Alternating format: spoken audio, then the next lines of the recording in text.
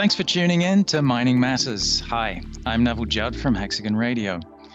More companies are adopting technology to cut costs and increase efficiency, essentially doing more for less. Hexagon is continuing to advance its open pit and underground solutions for fleet management, machine guidance, operator assist, and machine and asset health. Here to discuss how Hexagon's Mine Operate portfolio bridges the gap between operations and planning are Rob Dorr, Larry Estep, and Andrew Clark. Gentlemen, thank you for joining me today. Thanks for having us, Nev. Thanks, Nev. So, Rob, we'll start with you. Doing more for less sounds simple, but what do you think it means for mining operations looking to cut costs and increase efficiency? Yeah, I think it's an interesting statement. Doing more for less. I think there's a number of ways that we can really interpret that. It doesn't necessarily mean that we want to cut the amount of equipment on site or anything else like that, or even the costs typically, and especially as we see the majority of commodity prices at really high levels. This means, how do we do more with what we have, or ultimately, how do we do more with more? And most importantly, how do we do that whilst maintaining efficiencies and ultimately keeping our cost per tonne down? I think in the mining, we have a number of fixed costs. So the idea of being able to increase our throughput with those fixed cost assets means we're being able to get a better return on the dollar. So how do we expand fleets, especially when sometimes we are spatially confined within our mining operation? How do we optimize the interaction between drill and blast with load and haul? How do we ensure optimal crusher feed for both tons and grade? And other things like, how do we afford additional assets in the short and or long-term horizons? I mean, these are just a few of the questions that typically come to mind when I'm asked of how do we do more for less in the mining industry. And I think a big part of the answer is being able to leverage technologies that exist today. Technologies such as the mine planning tools that enable us to forecast out, taking into account all the different variables, forecast out into the future, and also the ability to track and measure how we're performing. If we look at systems such as fleet management, that really gives us insights into what we did and when we did it. And I think the old saying goes, if you can't measure it, you can't improve it. So I think it's really important for us to understand, where we're heading and also how we can get there and how we're performing to be able to look at how we can do more for less. I think the other big area we need to continue to look at is look for opportunities in development in technology that really assist the mining companies to continue to be competitive in the world market. And that is ultimately being able to, it's price sensitive and how we drive those costs down. So I think, looking at technology today and adoption and what we're trying to do, as well as looking into the future, is critically important for the mining industry.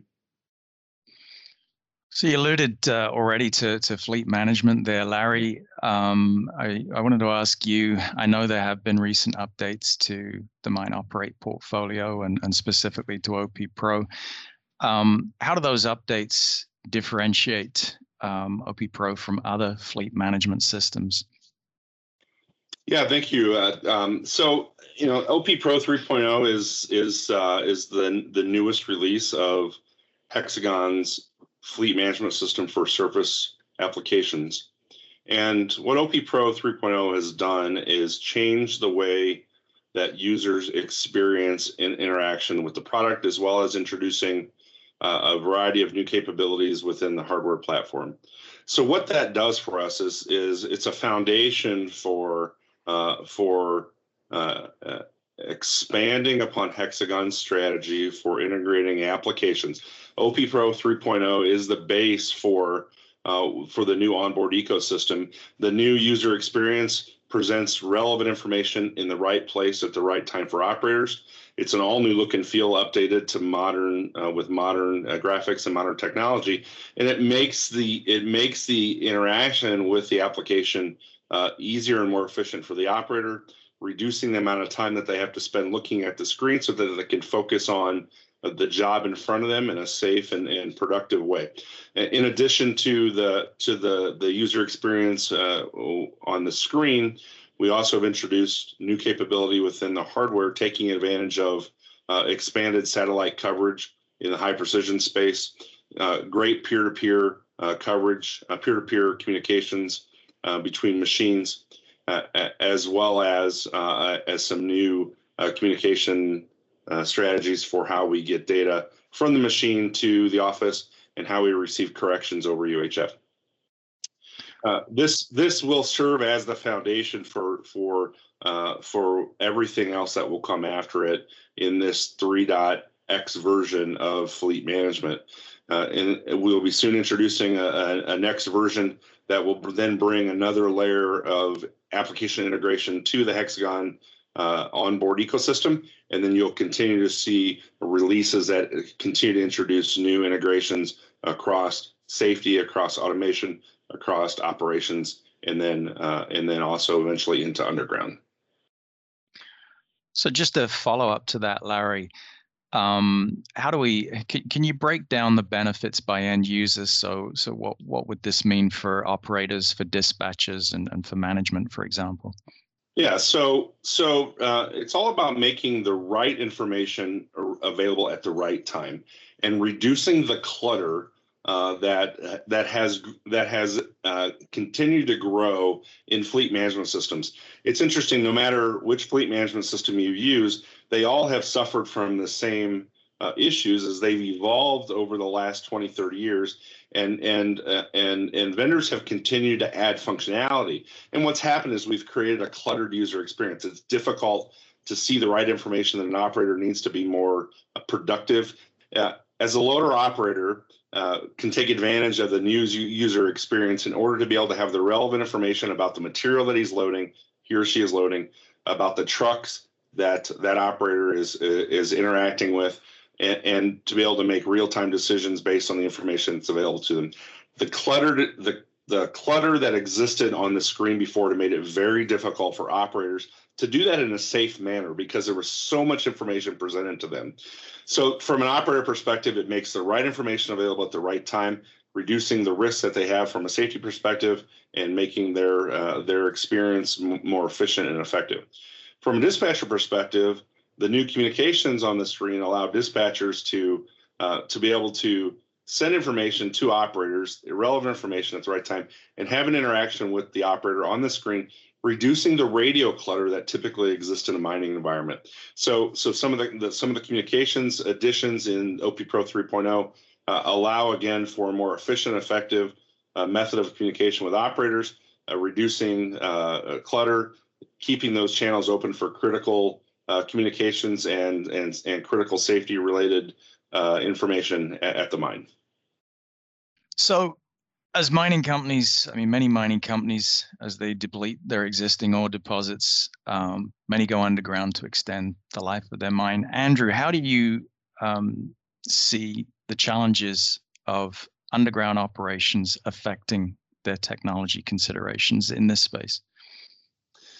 Well, it's interesting. When we talk about the differences between surface and underground mining, I guess the topic that always rears its head is communication. I suppose with comms, what we're really talking about is having that visibility of what work is going on and where. Unfortunately, we don't have the luxury of traditional GNSS for positioning. So the need to rely on point-to-point device recognition. And then within that, we use some smarts to indicate the actual assumed position between those access points. I suppose what's also critical is finding that sweet spot of cost and downstream benefit for a customer when planning to digitize their underground operation. So not every site needs onboard nav or data-intensive systems to facilitate autonomous machines and the like. But by engaging with customers early on in their digital journey, what we're trying to do is implement a system that establishes the foundations to capture that critical 80% and then continue working with them to achieve that final 20. But as you alluded to in your question as well, I suppose many operations already have an existing open cut operation before heading underground. What we want to be able to offer is a way to seamlessly transition a mine to subsurface with little or no change in data management, security, and analytical processes that are already embedded across the stakeholders. We find that really important to the success of adopting technology underground. Just a follow-up or an open question, really, but perhaps we'll start with you, Andrew. How do you see technology developing to assist mines moving underground? Because the trend is only going to pick up, I'm sure. Yeah, exactly. And again, I really do think it's the advances in underground network comms, so LTE and good Wi-Fi infrastructure will really propel the industry forward very rapidly. I suppose off the back of this, we'll see that infrastructure to support large data packets, and this is where the really interesting stuff's going to be. Hexagon's really well positioned as well to utilize that forward-looking technology, things like LiDAR to increase precision in underground mapping and point cloud digitization. This really opens the door to some exciting prospects to the daily workflow of miners. Like, imagine cutting down traditional surveying time to mere minutes, or being able to quickly scan shotcrete thickness, before and after spraying. These are the day-to-day jobs that are really set to gain the most moving forward. Yeah, on that one too, Andrew, I'm going to be interested. I think, we talk about underground mining as being a very capital-intensive type of mining method, and recently we're starting to see a lot more investigations into block caves and these types of operations in the industry. So I'm also going to be interested to see where the different mining methods are going to take us. I have no idea where that's going to head, but I think that's really going to also enable us to look at underground mining differently, especially from a capital cost constraint point of view. So I think as we start to be able to come up with different technologies, different machines, look at autonomous type solutions more and more, it's going to be able to affect how we mine some of these operations and ultimately reduce our costs up front in some of these areas. So I think we can become a lot leaner, a lot meaner, and definitely try and come up with new and exciting ways to be able to extract that mineral going forward as well. And I'd like to add, in addition to Andrew and Rob's comments, underground mining is where surface mining was at 20, 30, 40 years ago in terms of the quality of information or the amount of information and data that is available to underground miners about the material that they're going after. Advances in that, in the ability to capture information about your commodity or your material is driving miners to look at ways that, as Rob said, to reduce that capital intensive spend, to go after the right material. And then, so what's happened now is, because of the advances in the surface space, so as those miners go underground, they are demanding technology solutions that allow them to, they know where they need to go. Now they need to have technology that helps them get there, helps them move a minimal amount of waste to get to the quality ore, and then to be able to measure against their plan to see where they're at, so that they can make adjustments in real time before it becomes costly and expensive downstream. So I think technology is evolving. Andrew mentioned advances in communications and new communication protocols. What that's going to allow us to do is it's going to allow us to take the great features that we've learned in the surface space, apply them to underground to make that job easier, make the miners more effective and efficient with the investment that they've made in their mine, and to be able to deliver a better solution at a lower cost. So just a final question. I'm just wondering, what are some of the ways now that Hexagon is helping mines to bridge that gap between planning and operations? I'm thinking perhaps how Mine Operate, for instance, is converging with Hexagon's other portfolios. Rob, any insight there? Yeah, I think we've seen a industry request and desire to want to be able to tie planning with operations together and be able to really understand, what we're doing, when we're doing it, and why we're doing it.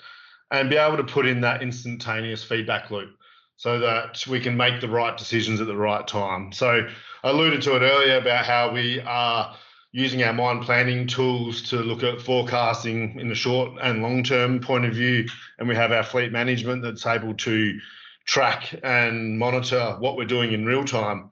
So then bridging that gap, we're actually able to start to really kick in that sort of short interval control piece of what are we doing, what should have we done, and how do we get back on track with our plan? And so the integration there, or the release of the short interval control capabilities within the Hexagon Mining portfolios, is really tying those two pieces together to be able to give people insights that they've never really had before.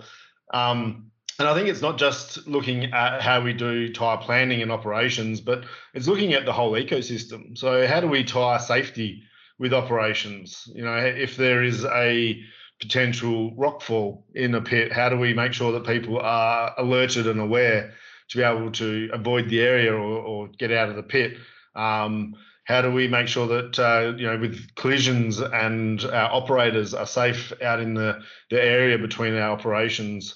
I think it's all starting to converge and come together to really create that sort of smart device ecosystem and smart applications that really talk together. And this is what then provides the industry with really situational awareness to be able to make the best decision based on all the facts. And I think the more and more we converge these sorts of solutions to make it easier for our operators, the more and more value we're going to be gaining from, or be able to gain from, our mine management, supervisors, dispatch, and everyone back in the office as well, to really get the most out of their equipment. And as we said at the very beginning, do more for less.